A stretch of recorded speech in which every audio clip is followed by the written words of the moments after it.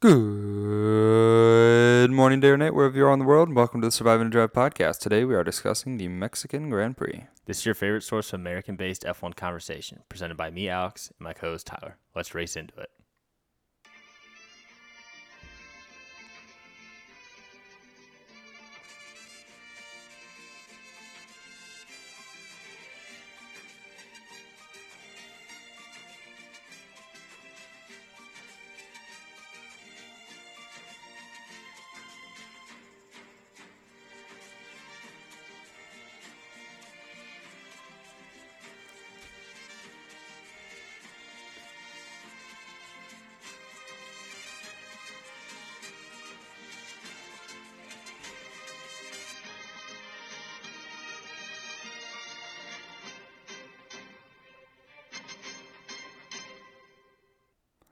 What a banger of a song, and not so much a banger of a race. Yeah, I think you could say that it was the most boring race of the season so far. I think the expectations we had going into that were a lot higher, and I mean, it was just 2 hours of watching the cars go around in circles and not really any action at all.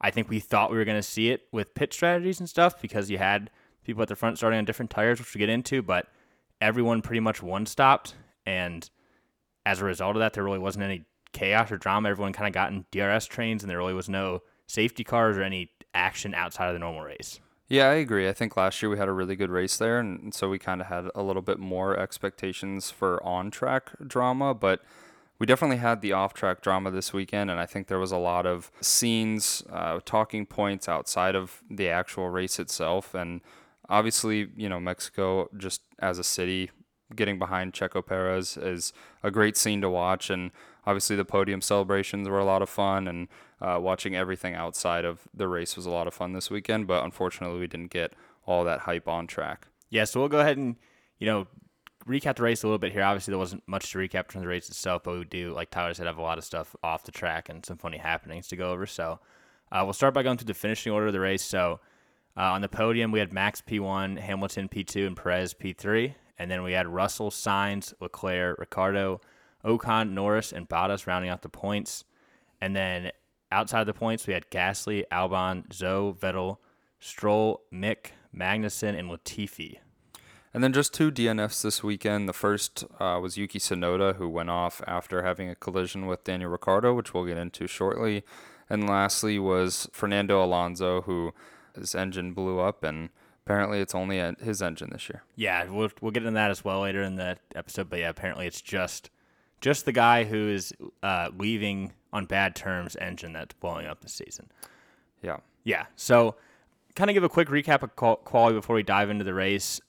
I think, it was really kind of a standard quality for the most part. I think we did see a little bit of a flip between Mercedes and Ferrari. I think you had Mercedes and Red Bull were really the only two duking it out for actually pole this week, and Ferrari were kind of on the back foot in that 5-6 range, which was definitely interesting to see. It's the first time I think we've had that all season, and in the race we've had that before, but in qualifying, usually Ferrari's been on it, and Leclerc definitely has always been up there, and even Sainz has been hot in qualifying the last couple weeks, but they were definitely off the pace in qualifying, and even Bottas was able to split them. So yeah, you would think their car would go well around that track, but it just seemed like their power unit wasn't able to keep up with everybody else's, and for that reason, and then also Leclerc was having some difficulties during qualifying, so they ended up starting 5th and 7th respectively. Yeah, so other than that, though, not too much drama in qualifying. You had your typical, top three teams kind of taking up the front of the grid, and then you had Norris and the Alpines kind of rounding out Q3 there, with the only real surprise being Bottas splitting the Ferraris, as we said a little bit ago. But outside of that, was pretty low drama qualifying, and we had a few issues with track limits in certain areas with certain drivers, but outside of that, it pretty much was standard. I think there are a lot of people hoping that the Mercedes had a chance for pole this week, considering how the free practices went and just how pacey both of them looked, but didn't quite have enough and ended up being a small gap to Max at the top. Yeah, and even through Q2, they were looking really good. I think even in Q3, they had a really good shot looking at pole.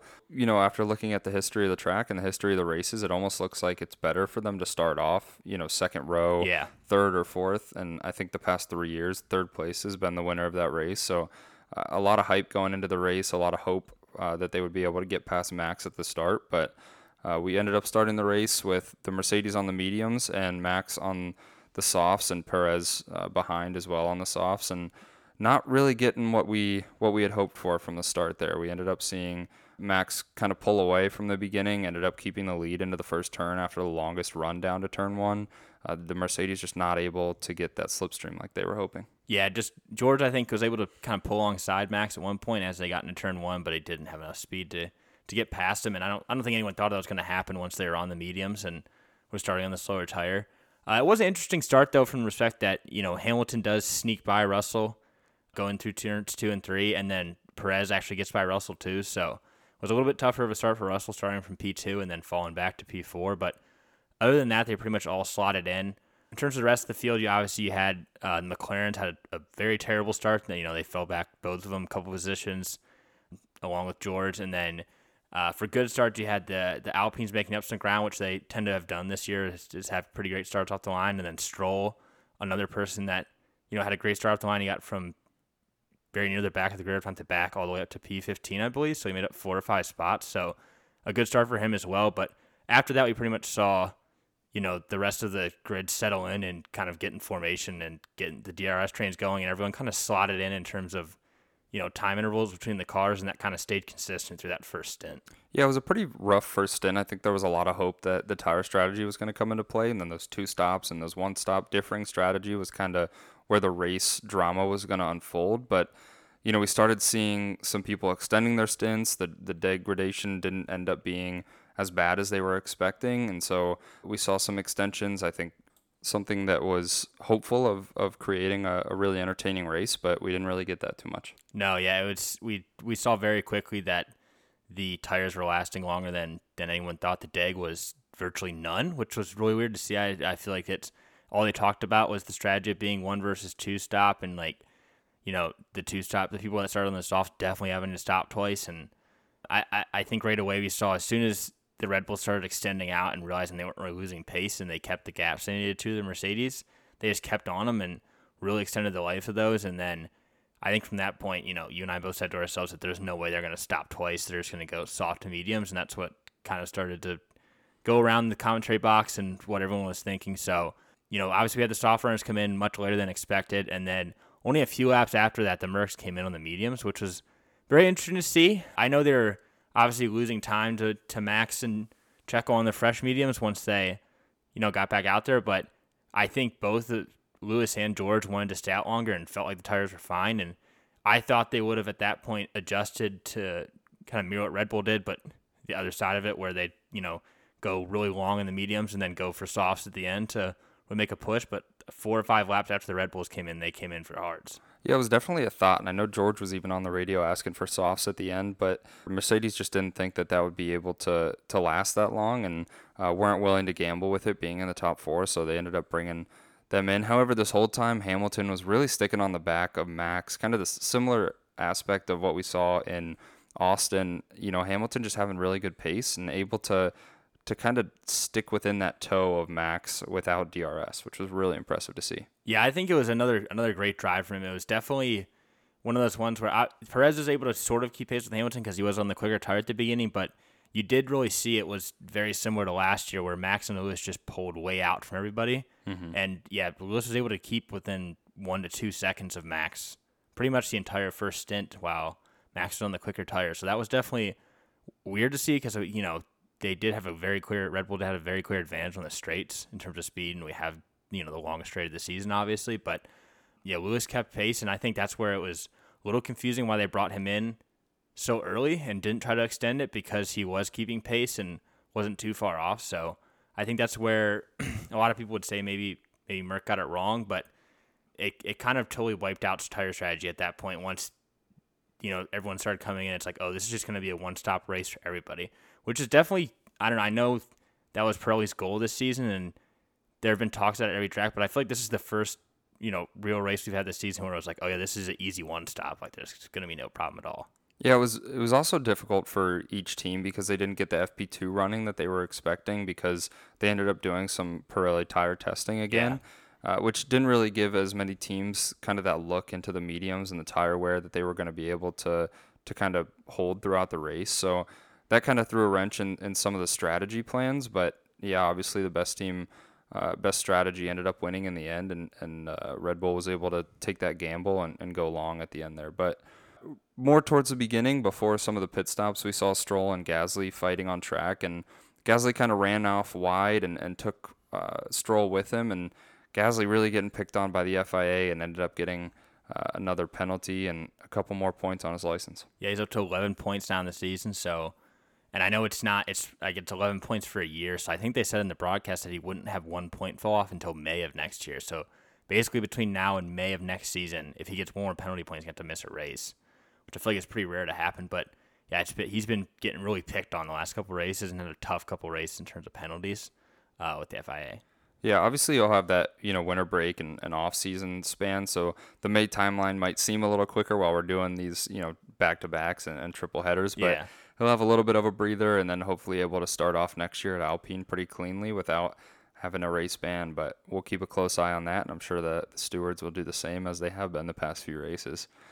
First Red Bull pitter was Sergio Perez, who came in and really unfortunate. His home race, he ended up having a pretty slow stop, was about 5 seconds, and that kind of dropped him behind George and made him have to fight for the rest of the race. Yeah, definitely another bad pit stop from Red Bull after what happened with Max last week too. So that was definitely interesting to see because all season and for years now they've always been the best at it. I would think in terms of pit stops, but I think it was tough to see. It was one of those ones where it's like of course he's like just getting unlucky here and getting a slow pit stop at his home race, and as a result of that, he ended up having a battle Russell. But I think you and I both as soon as that happened, it was like, all right, well, this kind of any chance he might have had it a win, this kind of puts that out of the picture. Yeah, definitely. And with Max doing pretty well, and obviously, like you said, those top two are starting to pull away. It looked like an easy lock for top four and potentially probably able to make it past George Russell, who didn't seem like he had too much of the pace during the race, especially, and was starting to have some struggles with the graining on there. But Perez obviously able to make it back past Russell eventually after that pretty poor stop. Yeah. During this time, though, I mean, we had Sebastian Vettel and Guan Yu Zhou and Daniel Ricciardo doing really long stints. We had Vettel going 38 on the softs and Zhou and Ricciardo each doing 47 on the mediums, and that kind of put the thought in your head that Red Bull might just go to the end here and not give up that extra 24 seconds that a pit stop would cause. Yeah, I mean, they did all the legwork for Red Bull, basically. They just, Vettel going 38 in the softs showed that, if he can go 30 on the softs, why can't we go by the time they pit, 50 on the mediums or whatever. Mm-hmm. And then Ricciardo did it, then confirmed that when he went 47 laps in the mediums in Zhou too. So they kind of did the legwork for Red Bull there, and that was definitely an indicator. If Ricciardo can make these tires last for 47 laps, we should definitely get 40 something out of them with Max with Checo. So it was a smart play on their part, and I think in the back of my head, and I think the commentary box too, they thought, well, maybe they'll still pit again because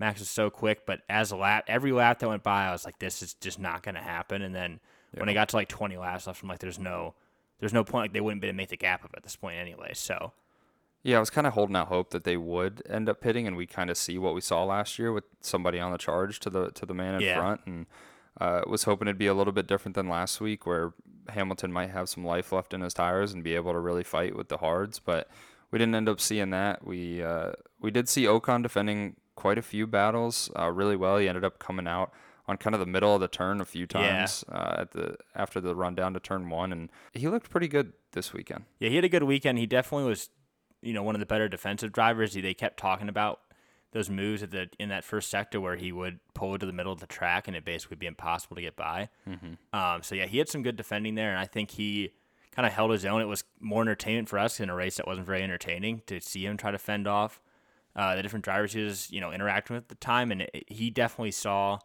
a lot of action during the race, more than probably any other driver. So, yeah, definitely saw a pretty good race from him. And another racer we saw really good moves out of was Daniel Ricciardo. And unfortunately, during this time in the race, he was starting to charge back up and had Tsunoda in front of him and was getting just a little bit too impatient and made a pretty poor choice, pretty poor lunge up the inside off of a kind of a double right-hander, no real opportunity to come alongside him, and really just ran Sonoda off the road. Oh yeah, I mean I know that the double right-hander dive bomb all too well from the F1 game, right? Like you're always trying to pull that off. I do the same thing. You just get the nose. If you even get the nose 1 inch on their back tire, you're putting it up in there and bouncing them off and just taking the place. But that's exactly what Ricardo did. It was hilarious to watch because it literally looked like something that someone would try in a game with like no damage on, and he just like went for it. Yeah. It was so late; he had no business going for it at all, and just dove in and then ended Tsunoda's race as a result of it and got a 10-second time penalty. And I think everyone's like, "Oh, here we go!" Like he had a real chance at points here, and like he was just too impatient, and now he's gonna fall and finish P15 and like just a continued disastrous season. But that was obviously not the case. After that happened, he gets a 10-second penalty and but Seal fights his way through the field with the quicker tires and makes it work, and he pulls a 10-second gap in the end of Ocon. The penalty was worthless at that point. Yeah, he really turned it on after that, and Sonoda went over his tire and then ended up having to retire there from going off, and had some damage on his side pod, which was interesting. It made you think, what damage is Ricardo running with now? And Yeah. it takes you back to Perez losing those bits and then going faster, because Ricardo was Yeah. just looking brilliant after that and was able to really rely on the car going forward, and able to make some obviously cleaner moves after that point in the race. So as Alonso was coming up on back into the points, getting through some Alpines, we saw Alonso just kind of have his engine blow up on him. Yeah, that was. He did. I know they started talking about that. He clearly had pace problems, like, and he was having an issue because he really started to fall back in pace, and he was losing like seconds a lap. Yeah. And he just started getting swallowed up by everyone and passed. So I think either way he would have fell to the back. But then going down the straight at the end of the straight, just puff of smoke and engine done. As a noted non-fan of Alonso, it was a little funny to see him get out of his car and throw like a little baby tantrum when his car stopped working. He was quite upset. And then wave to the fans after he threw this tantrum. And then we'll obviously get into later like what he said after the race, but it was funny like how it all happened where he's like, you got to be kidding me, what a year, and then it just blows up and nothing for him again. When he was going to be on for a couple of points anyway, so I don't really know how much of a difference it would have made. It would have been a 1 or 2 point, as Ocon was going to get past him and Ricardo was going to get past him anyway, so it would have been 9th at the best that he was going to get, so 2 points. But yeah, it was tough for him too at the same time, like another unlucky race where he has his engine blown up. And the Alpines have been right up there with the Ferraris. It's just so unreliable. Yeah, and you could definitely tell something was very wrong when Ocon and then Ricardo just kind of followed Ocon past him, and he was just falling way behind. And then, yeah, obviously ended up having not the greatest exit from the race, but made it off nonetheless. And then just kind of coasted into the end. We had a virtual safety car there, and nothing really eventful happening there. And then Verstappen ended up winning the race and taking home the new record for amount of wins in a season. And then we had Perez coming home in third, getting his second home podium, and then obviously Hamilton coming in second. Yeah, so it ended up being the exact same podium as last year, but obviously in a much more boring fashion this year than we had last year, which was a little difficult. But yeah, it's overall just, not the greatest race, very uneventful. Ricardo was about the only thing that you had that caused a little bit of drama and chaos, but there really wasn't much other than that. So definitely a disappointing race. Yeah, I'd say, even with a boring race, there was still some standout performances. And with that, we can go ahead and highlight a few of those. And I'll go ahead and start. And Hamilton was on my top 3 list again this week. And just a great performance from him all around, able to really hook up that Mercedes this weekend and utilize kind of the power unit. I don't know if that was because of the kind of the air pressure that they were talking about a lot this weekend, and how the combustion engine utilizes those things. But he was looking really good and had a really good qualifying session, was looking good all weekend, and able to really stick on Max and then potentially have the win if the strategy didn't play out how it did. Just a really hooked up performance from him. And he has now the 3rd most points since Canada, which is a really impressive run. Only Max and Charles above him, which is quite the tier of drivers to be fighting with. Yeah, I definitely think that's one of the more impressive stats I heard this weekend was him being above Sainz and above Perez. Clearly Red Bull and Ferrari have had better cars the whole season, and so for him to have the 3rd most points since Canada has been definitely really impressive, and he's been on form since then. And it's just unfortunate they haven't been able to take that full step with the Mercedes to like get it to where it can on pure pace keep up with the top two teams. Yeah, and it sounds like they have, something hooked up for next year that they're going to be able to take that step Yeah. from what I'm hearing, from what a lot of the people in the sport are hearing and in the paddock are hearing. They're looking pretty solid for next year and able to figure some things out. So hopefully they'll be able to get up there and fight for some wins and not let Red Bull run away with another victory. Yeah, for sure. So I'll go into my first driver here. So I had Ricardo. He could have been in the Master Performance of the Week potentially after the incident with Sonoda. It was looking very, very grim. But, great strategy from McLaren this weekend for him. And he just looked really pacey after that incident and was able to provide a lot of entertainment in a very boring race and got past all kind of cars and, including doing the finger gun at Ocon as he's going down the straight to pass him. So he just had fun out there and got past everybody and had a P7 finish, which was big for him. And good points for the team and good points for their battle with Alpine for fourth in the constructors. Yeah, like you said, I think in such a boring race, he got a lot of airtime and really looked like he was on fire, and he was just catching up to driver after driver there at the end on his new soft. So a really good race from him, able to dispatch a lot of those cars pretty quickly and really make a good inroads on some points from Alpine and actually have, a pretty solid performance after what he was thinking was going to be a pretty horrid end of the season. Yeah, for sure. I think it was good to see they kind of talked about it, when he was on his end lap after the race, but just because of like blue flags and like where the field was, those top six or really top four were kind of at a point where they were lapping everybody. And so just because of pits and how it worked out and everything, you had those guys in 7 through 10, 11, including Ricardo, kind of getting to get in the way of some of them. And I know he just looked like they talked about in general, you could see that he looked pacey compared to those top teams anyways on the soft. So it just, like we talked about, provided some more action at the end and gave a little bit of life to the end of the race. And I think that's what everybody was really looking at is everything kind of settled in. And I was like, well, the only thing left to decide is he going to get a 10-second gap to Ocon? Mm-hmm. Yeah, definitely had something to fight for there at the end.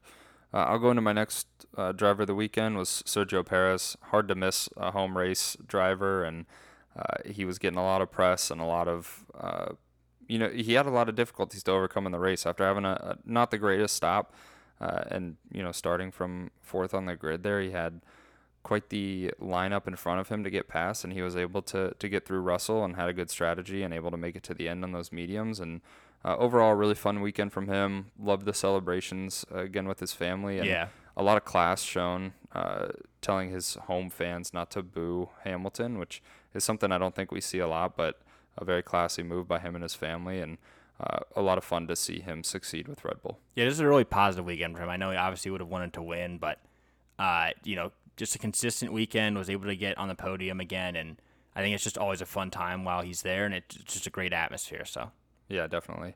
I'll go ahead and go into my last. It was Alexander Albon, who obviously not in the points, but still a really strong showing from him. Started down in 19th, had a pretty decent start, and then able to finish up in 12th.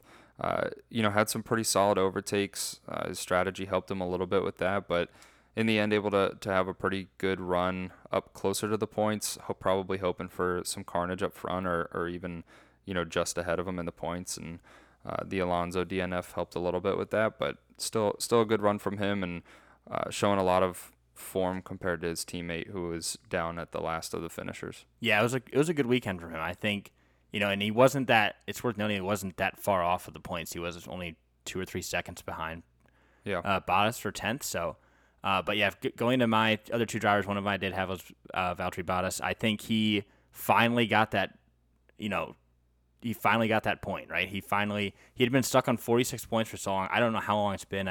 I want to say like Canada or somewhere around there was the last time he scored. But it's been a long time since he scored any points. It's been a tough second half of the year for Alfa Romeo. And so for him to have a great weekend, qualify in P6 and then finish, would kind of out-qualify his car and then sticking it in the points, a great weekend for him.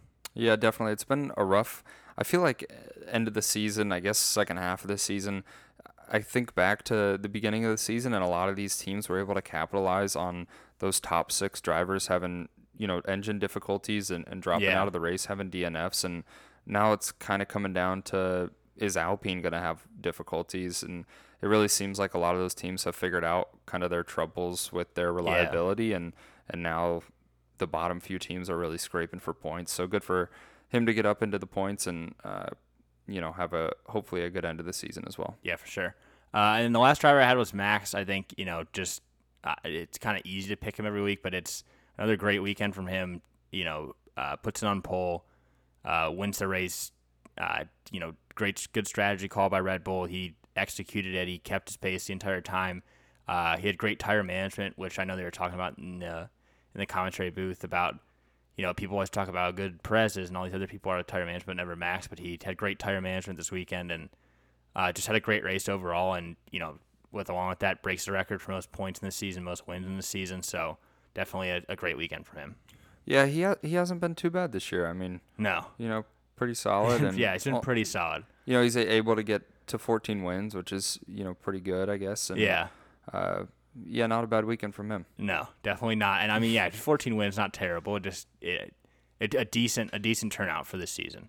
Yeah, definitely on form.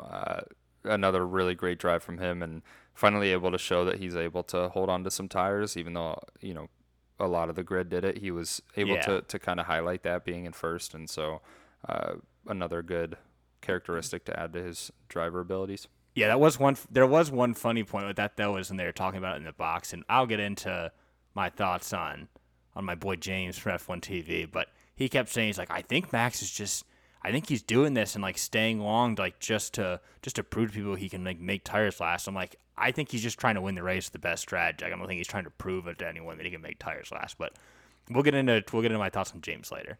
But speaking of Max and Red Bull, in terms of team highlights for the weekend, I feel like we have them listed every weekend, but I mean, a double podium finish again. They just are almost a virtual lock to be a double podium finish, it seems like. Yeah.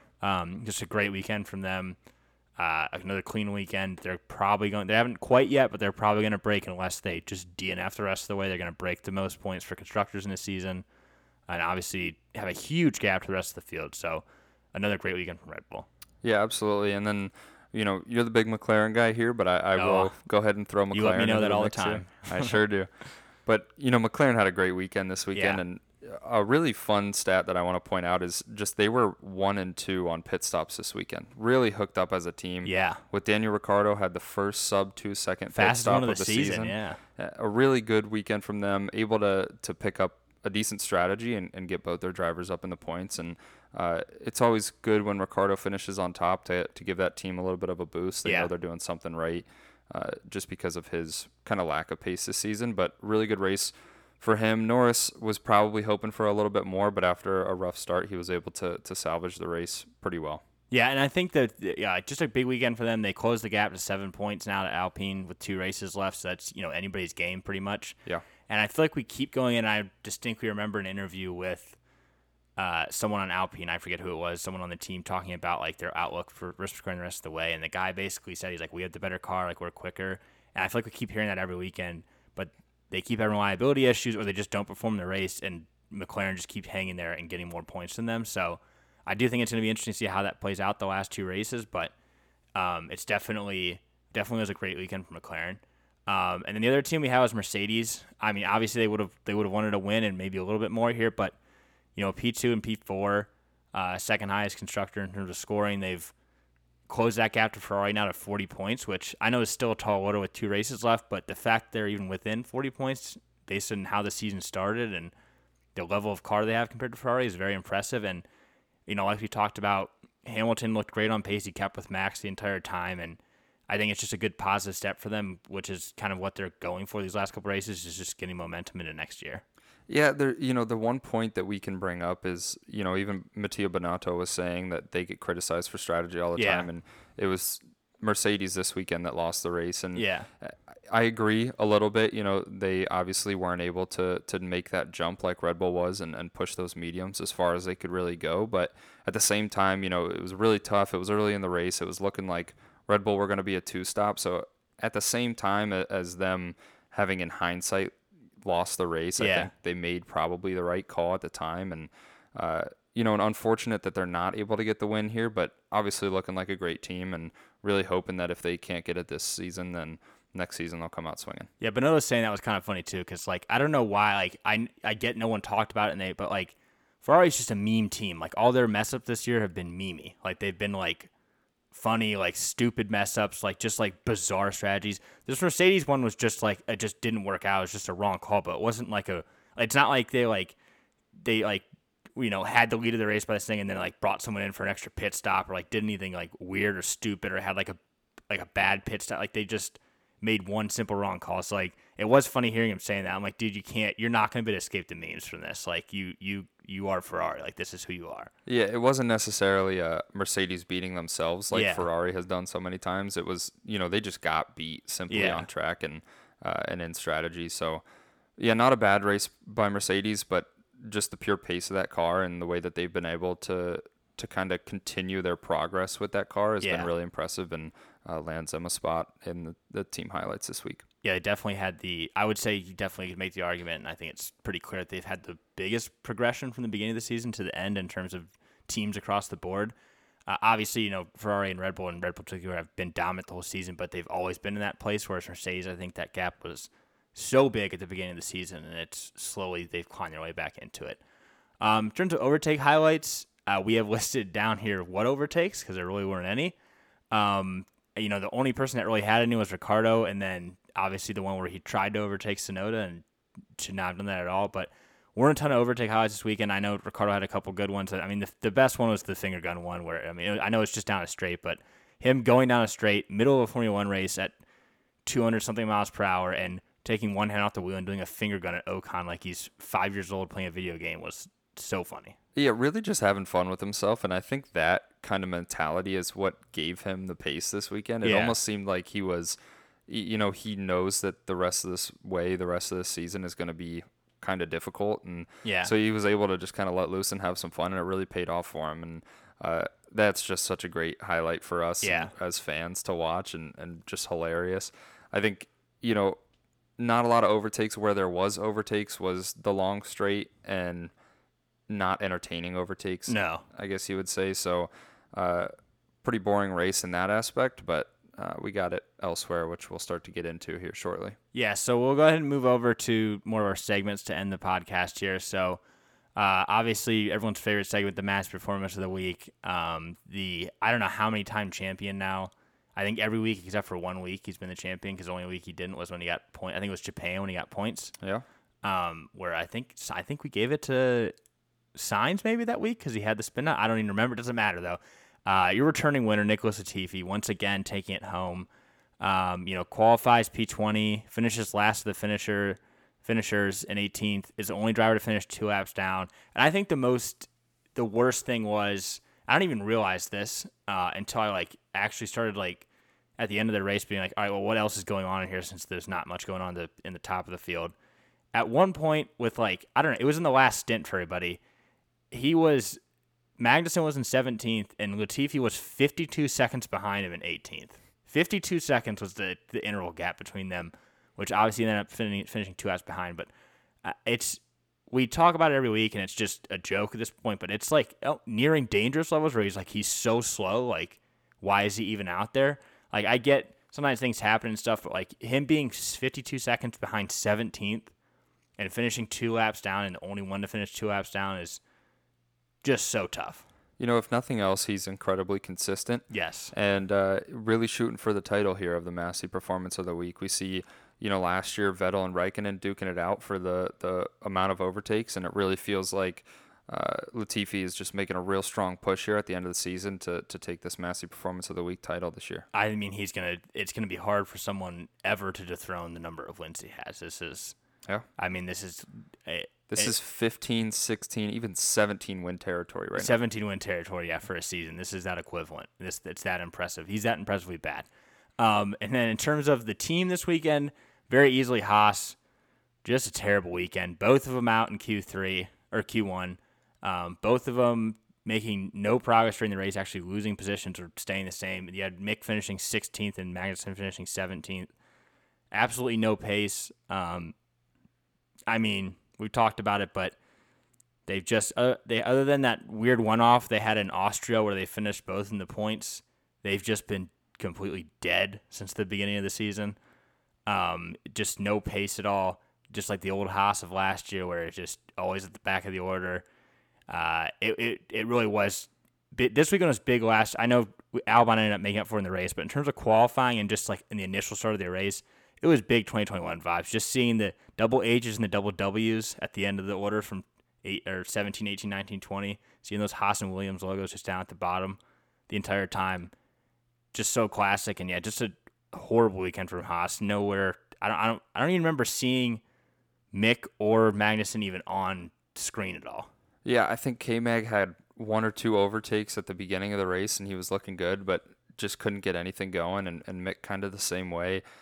It really, it reminds me of the point that I made earlier. Just they have not been able to take advantage of anything that's happened, and part of that is because not a lot of carnage has happened in the front since the beginning of the season. But in this new gen of cars, we had a lot of hope for them going into this season after that first race, and it's kind of slowly faded away. And the same with some of these other teams. Aston Martin comes to mind especially, and really hoping that the extra wind tunnel time and kind of those kinds of allocations that the sport's moving into will help them start to close that gap, and hoping for a better start next year. But I think it's kind of just going to be a drag until the end of the season here. Yeah, they should give Red Bull's lost time that they got for the penalty to Haas or Williams or somebody, just to beef them up even more. Yeah. So let's go ahead and go into, I guess, quick track thoughts. We played at the beginning of the episode. The Mexican rendition of the F1 theme song was awesome. That was so sick. It was an awesome surprise for just to pop up when they did it the intro, and it sounded great. Other than that, I mean, the race stunk this year, so like not a lot of track thoughts. It's a good track, but I just think the race stunk this year. The song gives me a lot of thought back to our first podcast on Baku and how much I love the national anthem. No one loves that national anthem more than you. And it really makes me kind of sad. It almost seems like a missed opportunity to have these kinds of hometown flavors on the F1 theme song. Oh yeah, every week they could do it. And it seems it's difficult because a lot of the national anthems are just kind of vanilla, pretty plain. But spicing up the F1 theme song just really gets you in that sense of the track and kind of the atmosphere around it. And I absolutely loved it. Another point that I wanted to make about the track itself is just that this is, one of the only races where we take into account where in the world it is. The high altitude and the thin air really plays a role on the engines, and we saw a lot of that kind of talk between each of the teams and how well those engines were running, and we saw a lot of that with how consistent each individual was with their teammate and how much that kind of played into really the race itself and how much those power units were able to be pushed. Yeah, for sure. It definitely was an interesting thing for this weekend. I know that for me it was interesting to see how they had the high downforce setups, but then the average top speed will be the highest, not the highest of the season, just because of how thin the air is and just because of the way it is being that high above sea level. Was definitely really interesting to see. Yeah, it's a very interesting dynamic that we kind of get a look into because it's such an international sport, and that's just another reason why I think we love and a lot of the fans love Formula One. Yeah, so we'll go ahead and get into our predictions now. For pre-quali predictions, I had Max on pole as my first one. I am going to pick that for the rest of the season. I'm going to pick that all of next year until somebody proves different that they can take pole, but I'm just going to always pick Max on pole because it's just an easy pick, and he was on pole this week, so I got that one right. But that is the only one I got right the entire weekend. So the other prediction I had, which I got conned into by you, was that both Alpines out in Q3. So I tried to explain to Tyler what I really was trying to go for here is because he took one of my potential pre-quali predictions. So I was like, all right, I'll just pick some random. My original text to him was some random person to make it into Q3, which I should have been more specific and listed all the people. But those of you listening, I was just going for a Lance Stroll or a Vettel or a Tsunoda, somebody that usually doesn't get into Q3 to get into Q3. But then he conned me into that's a little weak, and so I ended up just getting coerced into doing both Alpines out, not just one, both of them out into not making it into Q3, which they were 9th and 10th, so they were on the edge. But to be fair, I was trying to get you to spice it up a little. I myself spiced up my own predictions. I think it's something that we need to reach a little bit for. Yeah, and I felt that you had some grit left in you to give for that next prediction. Yeah, I went way too gritty with it though. So I think Alpine out of Q3 kind of straightened that prediction It up. could be possible. I don't know if it was last week. Within the last few races, they were both out in Q2 at one point. So. And they were looking absolutely horrible. Yeah, they looked terrible this all weekend. free practice. Yeah. So not a bad one. Unfortunate. Yeah. I mean, I guess fortunate for them, but unfortunate for the prediction there. The one I spiced up was Mercedes. I initially had top 5, ended up moving it to top 4. Good call. And that one worked out pretty well. They ended up top 3, actually. So I should have coursed you into Lewis pole. That's what I should have done. Yeah, wasn't going to go for that one, though. But a pretty solid one there. And then Bottas in Q3. Yeah, that was going to be mine, too. As soon as you texted me, I'm like, oh, you got to be kidding me. Like, that was exactly what I was going to say. Yeah, he was looking good all weekend. Ended up having a pretty solid race and able to split the Ferraris, which was really really impressive. Yeah, really impressive. So moving into the race, I had Max, Hamilton, Perez on the podium in that order. Boom, boom, boom. I had Mercedes leading after lap 1, which, I had a lot of hope for, and I think a lot of people had a lot of hope for. I thought George could get it, yeah. I thought he could get ahead of him for one lap at least. And my thinking was, even if it's Perez that gets passed, I'm still happy. Checo, I'm a big Checo fan. Home race, Checo in the lead would be unbelievable to see. So I was really excited to see just some change in that order, a little bit of fight, because I knew Max would be able to come back anyway. Unfortunately, we didn't see anything like that, so missed out on that one. And then the next one was Alpine outscores McLaren, which was so close. Yeah. And then Alonso's engine blew, and Ricciardo started blowing by everybody. Yeah. So big Alpine guy. Rough one, something like that. Rough one there, but hitting the podium makes up for it there, I think. So for me, got all these wrong. Podium, I'll cut myself a little slack. I did have all the drivers right, but I had Max, Perez, Lewis. I just thought the Red Bull would be so much better than the Mercedes in the actual race that Perez would get past Lewis and kind of like make an improvement off last year with the home race, but pretty close there, not terrible. And then I had 2 safety cars. That was just a hope. I was hoping we'd have 2 safety cars. Not even close. 1 VSC, but I mean, that was a weak VSC. It wasn't really even a VSC. It was like a lap or 2. So not even close there. Norris top 7. If they would have given him the strategy Ricciardo had, he would have been top 7. But I mean, it didn't. It just didn't work out. He got 9th, which isn't terrible, but the top 7 prediction, that's another one that's a consistent like max pole prediction for me, where it's like, all right, well, the top 6 are going to be the top 6. Maybe one of them falls out. That's why my thinking always is, and like who's going to pick up the pieces? It's usually Norris. That's why I went with that. But just a tough weekend of predictions. Yeah, not a bad prediction. Norris top 7 there. He was looking pretty solid in qualifying, but after a pretty rough start to the race, he wasn't able to make it up, and Ricciardo came flying by, which didn't help his odds there. Let's go ahead and move into standing changes real quick. Not too much to mention here.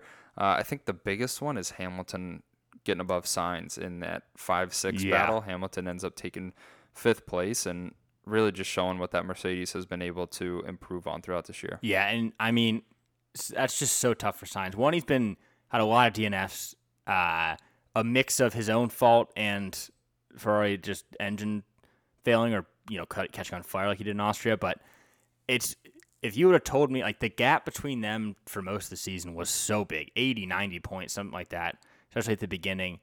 The fact that we could have, and there's a good chance we're going to have the Mercedes both in the top 5 and one of the Ferraris on the outside after the way the season started with that Ferrari 1-2 is wild to think about.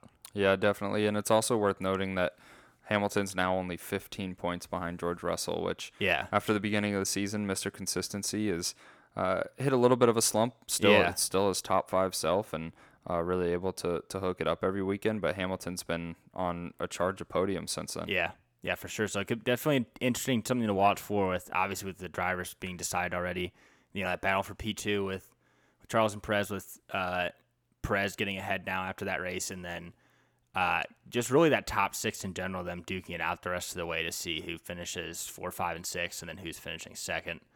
Other than that, we really have everything straight now. I think the other thing we had on potentially was that for the best of the rest, but with Ocon down 29 points with 2 races left, with the amount of points they're fighting for, unless he somehow wins a race, it's going to be impossible to make that ground up. So I think Norris locked that up, but definitely something to look forward to in terms of the standings. And then also just worth mentioning, like we said earlier, Mercedes only 40 points behind Red Bull now is kind of wild to think about too. And if Mercedes 40 points behind Ferrari, if Ferrari have a couple DNFs or something happen at the end, and let's say you have some Mercedes magic to end the season. They could finish P2 in the constructors, which is also insane. Yeah, definitely, and a really good run of form for them recently. And Yeah. Ferrari's been slipping more and more.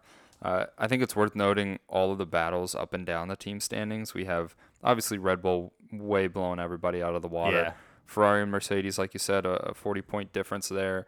Alpine and McLaren only have 7 points between the two. McLaren's trailing right now and looking pretty good, so Yeah. potentially a good race for them. We'll see if the Alpines are able to use their straight line speed at Brazil, which will probably be which is a pretty quick circuit. So we'll see.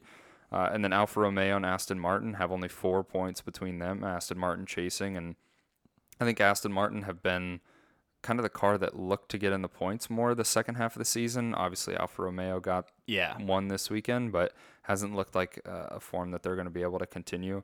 Yeah. And then just below that, Haas and AlphaTauri only have a 1 point difference, with Haas being on top there. And obviously not fighting for too many points, but it takes one Gasly point finish for that to change, for that to tie, to flip, for all that money to go or be it's a lot of money. differently. Every spot is a good decent amount of money that you're either gaining or losing. So definitely interesting to see. And to finish up here, we're gonna go through paddock talk and funny happenings, kind of all in one, because it kind of all meshes together this week. So quick hit on the one we already talked about. The Ricardo finger guns to Ocon was definitely one of the funnier moments of the weekend in terms of the race itself. Just a guy that's having fun out there, and the video of it is funny. And he definitely, that's one of those moments where he knew, he's like, this is going to go everywhere after I do this. Yeah, and it was a lot of fun, like we said, to see him just kind of channel his younger self and have some fun with the race. So a lot of fun there. One paddock rumor that we'll touch on real quick. Obviously, if you haven't checked out our most recent and first ever YouTube video, please go check that out and let us know your thoughts. We gave some of our more detailed opinions on the cost cap scandal that is haunting Red Bull at the moment. Yeah. But we did have an official decision on that. Would you like to enlighten everybody? Yeah, so we ended up getting Red Bull's going to get a 10% reduction in wind tunnel time, which is, I think, a little lower than we maybe thought it was going to be, but still a heavy hit. And I know Horner was talking about, he probably over-exaggerated, as any team principal would, but he was talking about how big of a hit that is, and that's definitely the most important piece of it that's going to affect them next year. And then they also got a $7 million fine addition to that, but that's not going to come out of the cost cap for next year, which I thought was a little weird. I think they should, whatever the fine was going to be, they should have to pay that out of next year's cost cap and have that much less money too. But I think in terms of punishment, like my thoughts on it, I think it kind of fell in the middle in terms of it wasn't like, oh my gosh, they just gave him a slap on the wrist and that's it. But it also wasn't like fully what I think a lot of people thought it would have been. I think a lot of people are really glad that it went beyond just the fine. Yes. And obviously, they were able to explain away a lot of their overspend.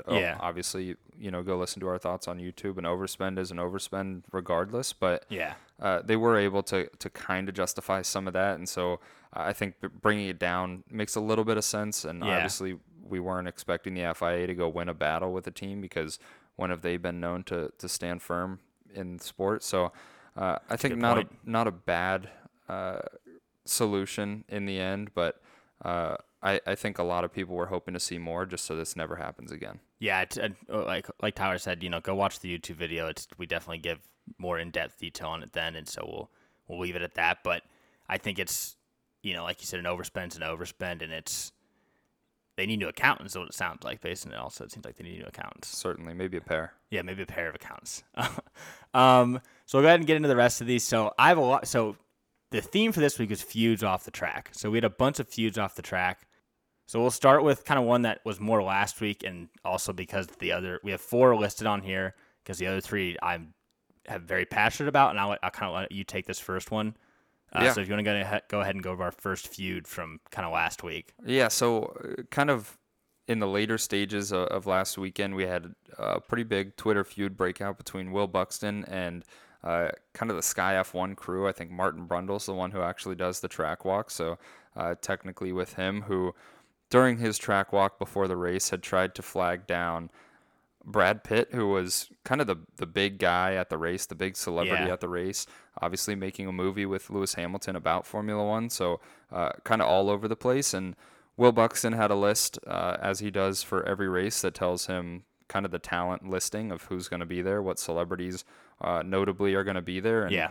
Brad Pitt was on there and listed as a do not disturb, whatever, designation they give to an individual that doesn't want to be interviewed. And after the race, decided to tweet out a notice to just kind of, his followers and say that another race weekend, another reminder that we get this list of who not to bother. And I don't know why everybody's making a big stir that Brad Pitt did not want to be bothered. To which Martin Brundle responded and said, "This is simply not true. Please stop lying to help yourself." Yeah.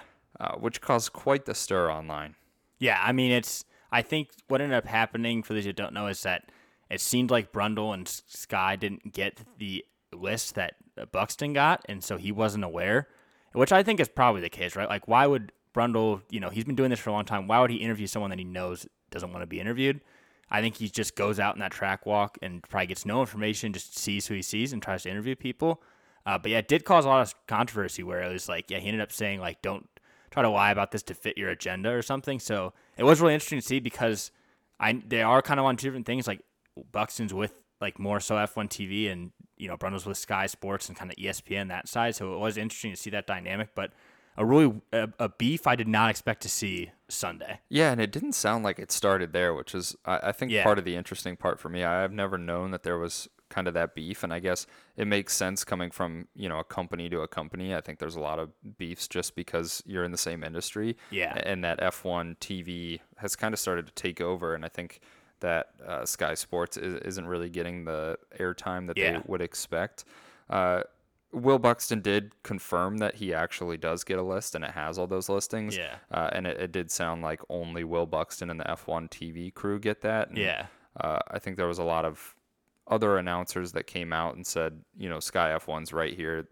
That doesn't exist. But Will Buxton apologized for not knowing and also proved that it did exist. So maybe he'll be nice enough to forward that on to Sky F1. Yeah, just a simple forward. That's all. That's all he has to do is just forward it along. You can even text it to him. He could just text Brundle the list if he don't interview these people today. That's certainly true. Yeah. Well, we had another Twitter beef. If you want to go ahead and bring that one up. Yes. So Alonso and Hamilton had an all-time funny.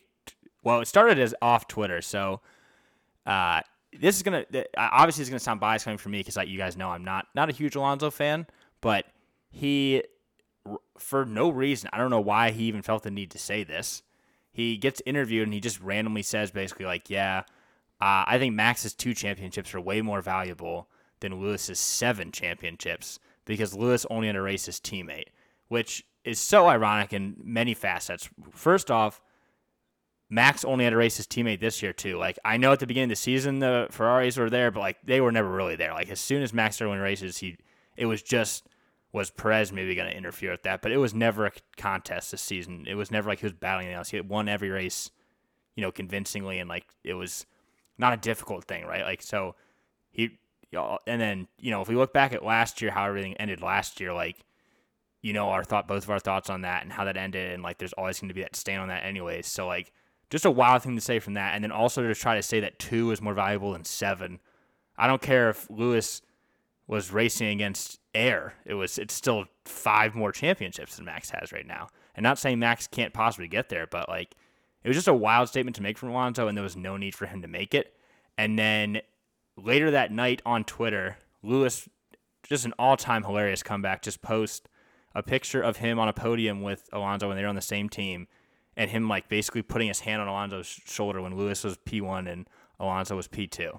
Just an absolute troll move. Oh, yeah. And so many people loved it, and I thought it was pretty funny. I loved the fact that he just put a little thumbs up there, didn't elaborate on it, and just let that be out there. And I think that was part of the funny part of it, because as Alonso, you can't really respond to that. That just puts you in a really awkward spot. But I mean, even if you think about it, Hamilton raced against Nico Rosberg, who is another world champion, and beat him twice. And exactly. The third time, which I think if people that are new listeners don't really know, like, he lost by 5 points only, and he had that extra where his engine blew up in Malaysia in 2016, and he had more race wins and he had more poles and like all those other stats than Rosberg did that season anyways. So like, he really barely lost it, but yeah, he battled Rosberg, and then, I mean, it's just a weird thing to say. And then like, if you go back to like, he posted a picture of him and Alonso, like, Hamilton's a rookie in 2007. Alonso's a back-to-back world champion, and he outperforms Alonso. So, like, what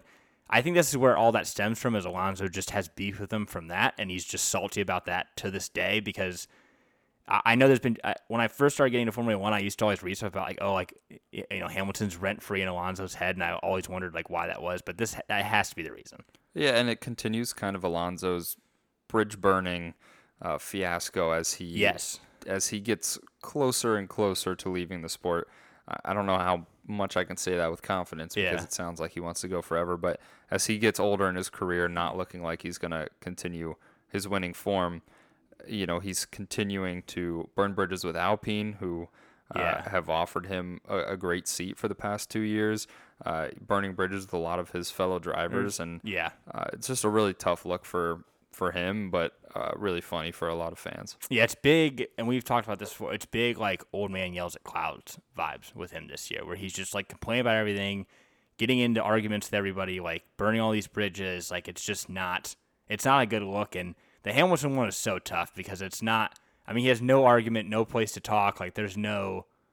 It's all just stems from him being beat out that 1 year, and just I don't know. It's just tough to see. And then Hamilton with that simple comeback, and then I think they interviewed Lewis like after he tweeted it, basically like, "What are your thoughts on that?" He's like, "I have no thoughts on it. Like, just that's why I just gave the thumbs up." That's what he said. It's like he didn't even get into it either.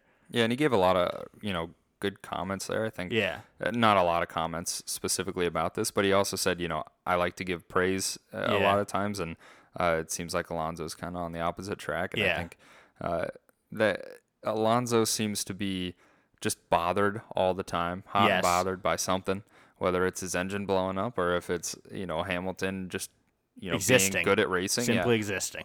and then Hamilton just simply does not care. He does not care at all. Well, he knows, like he talked about in the interview, he's like, I know what I've accomplished, so I don't need someone to like critique that. Yeah.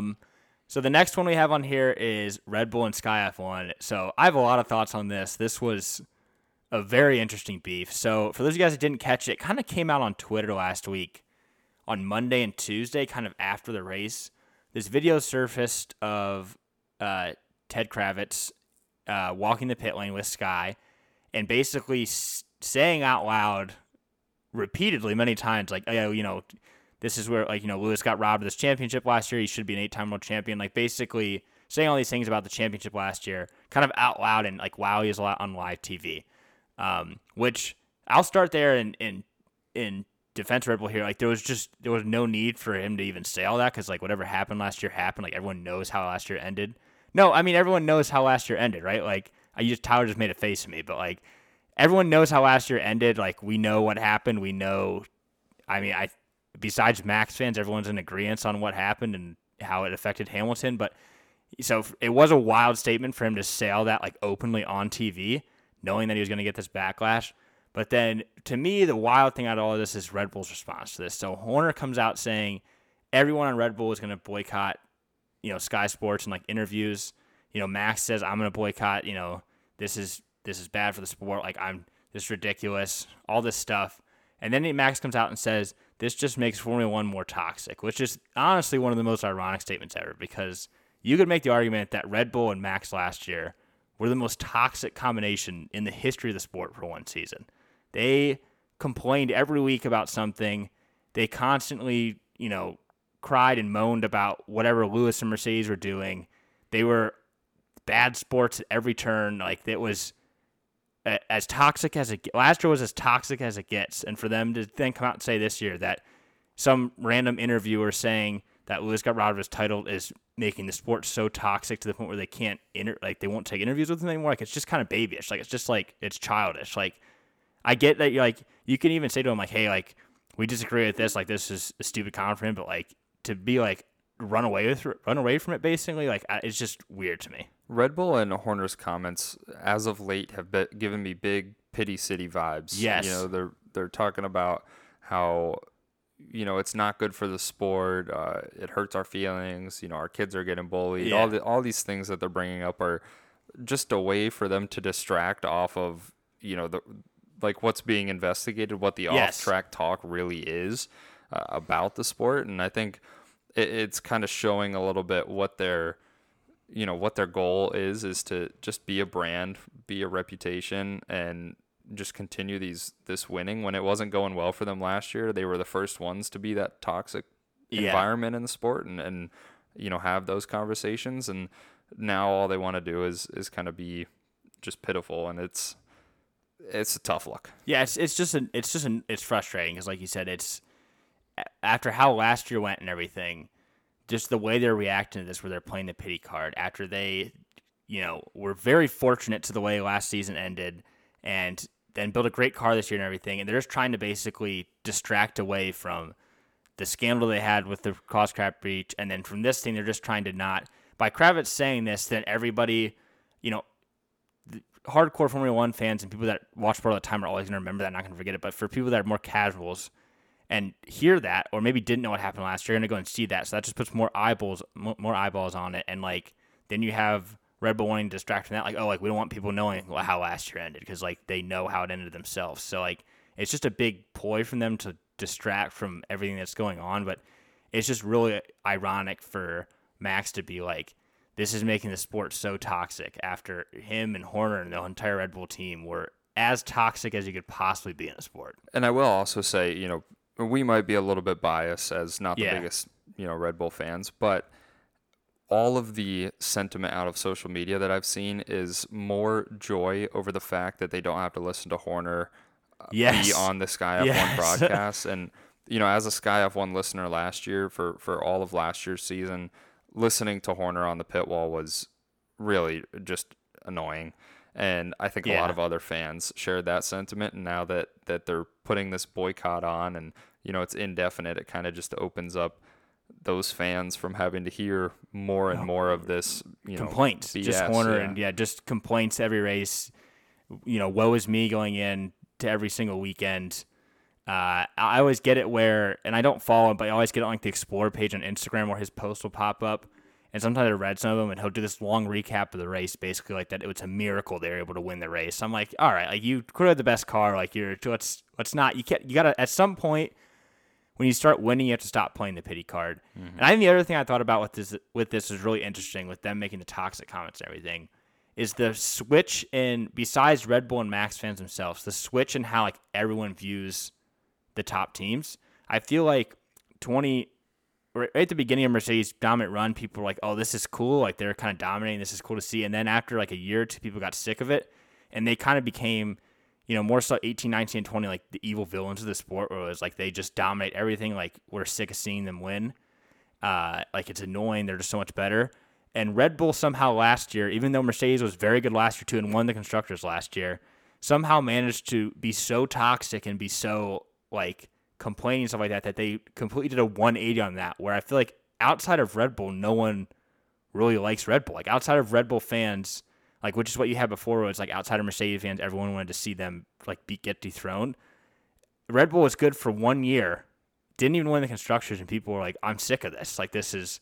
This is so annoying. They're so I think it's just all of them got a big head when they had one good season, and then and I feel it's so different from, they had the 4 straight titles with Vettel in the early 2010s. I don't feel like people viewed them like this. I don't remember Horner from interviews and stuff I'm seeing being this bad. I know he was somewhat toxic and there was somewhat, but I don't know if you agree with me. I feel that this is whole new levels in the past 2 years where it's unless you are actually a Red Bull fan, no one likes any of them. Yeah, I think it certainly is. And I think a lot of it is because of everything that's going on off track, and how much, speculation there's been about, last year's championship and how they operated last year. And I think a lot of this, they're having to come out every weekend and say something else that'll be the headlines rather than, what it has been without those comments. So anyway, really tough between the two. Yeah. I think it's, funny more than anything. Oh, yeah, it's hilarious to see these feuds going on. And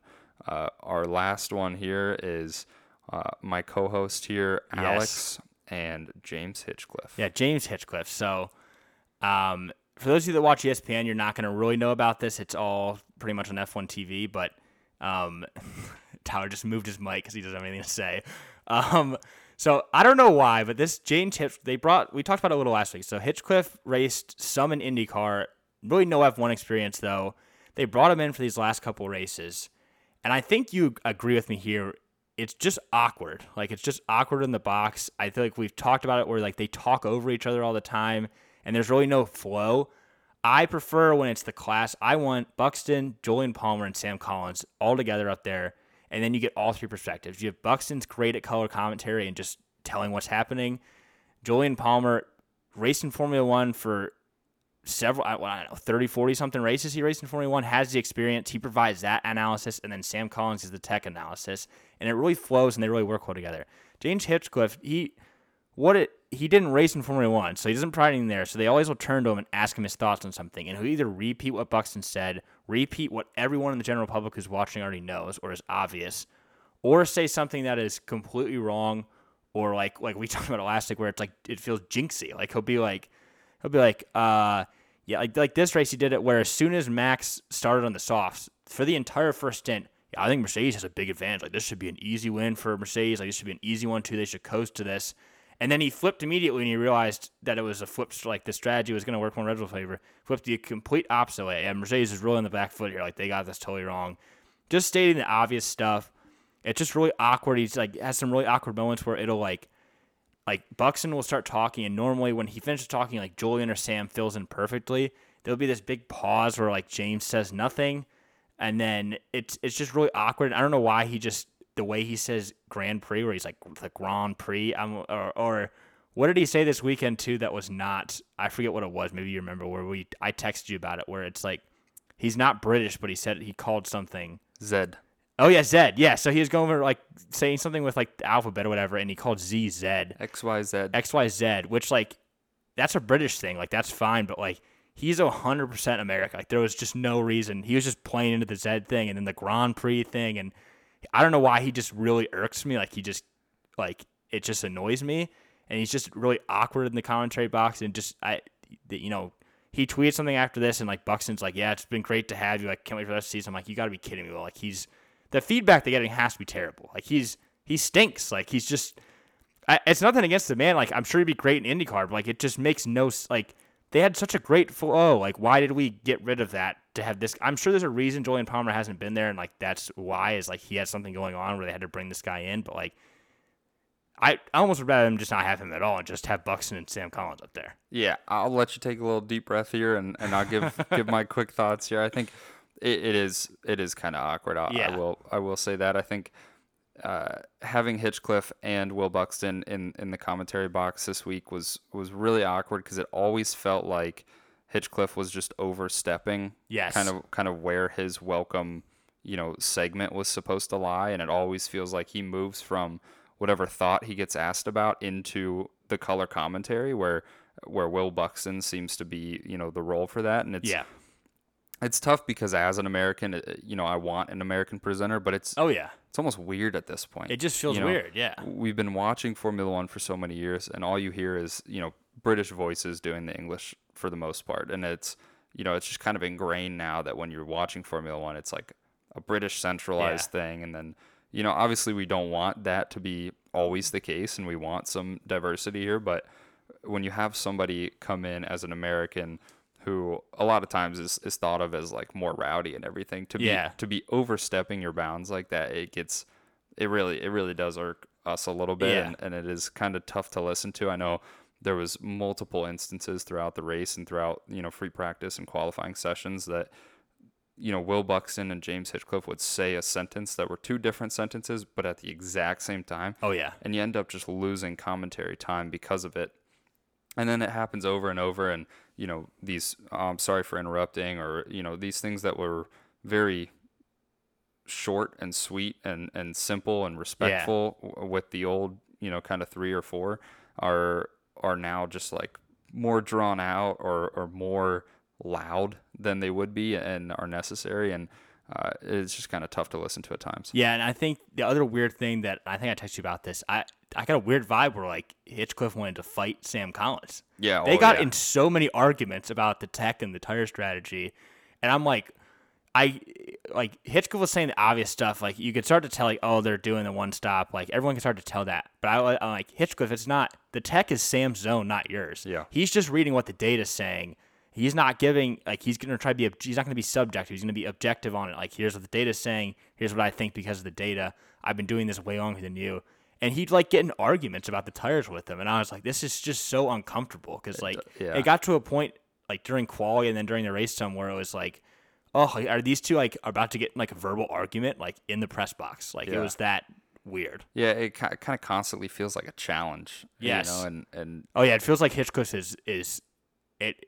I don't think he thinks he is, but, like, to me watching, it's like, oh, this guy's fighting for his life in that commentary box. And kind of similar to last year, Sam Collins was kind of the same way as Julian, who after Hitchcliff will talk, then they'll cut over to the next presenter or whoever's going to speak next, and they just kind of have to disregard what was just said. Like, you know, some of it was just so off base, and then you come in and you're like, I don't agree with that, but you can't, like, start a fight. Yeah, like, you can't start an argument on air, so you have to, like, try to pivot without making it sound super awkward. But anyways, that was my rant on that. Just, I don't know why he just frustrates me, and I'm sure there's a lot of people out there that feel the same. It's just, like, really gets on me where it's like we had this nice thing going. Like, why are we inserting this dude?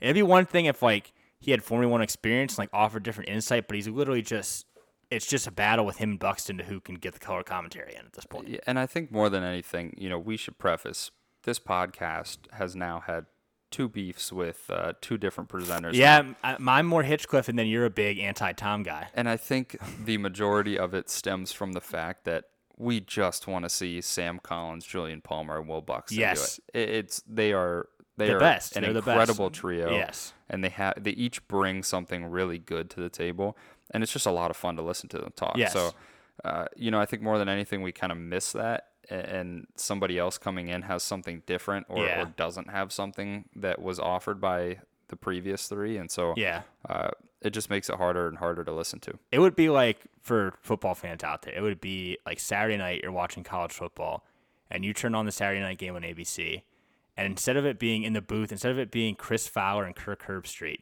they get rid of Kirk Herbstreit, and they bring someone in who did a little bit of time covering college basketball. And they said, you know what, let's throw him in the college football box with Chris Fowler.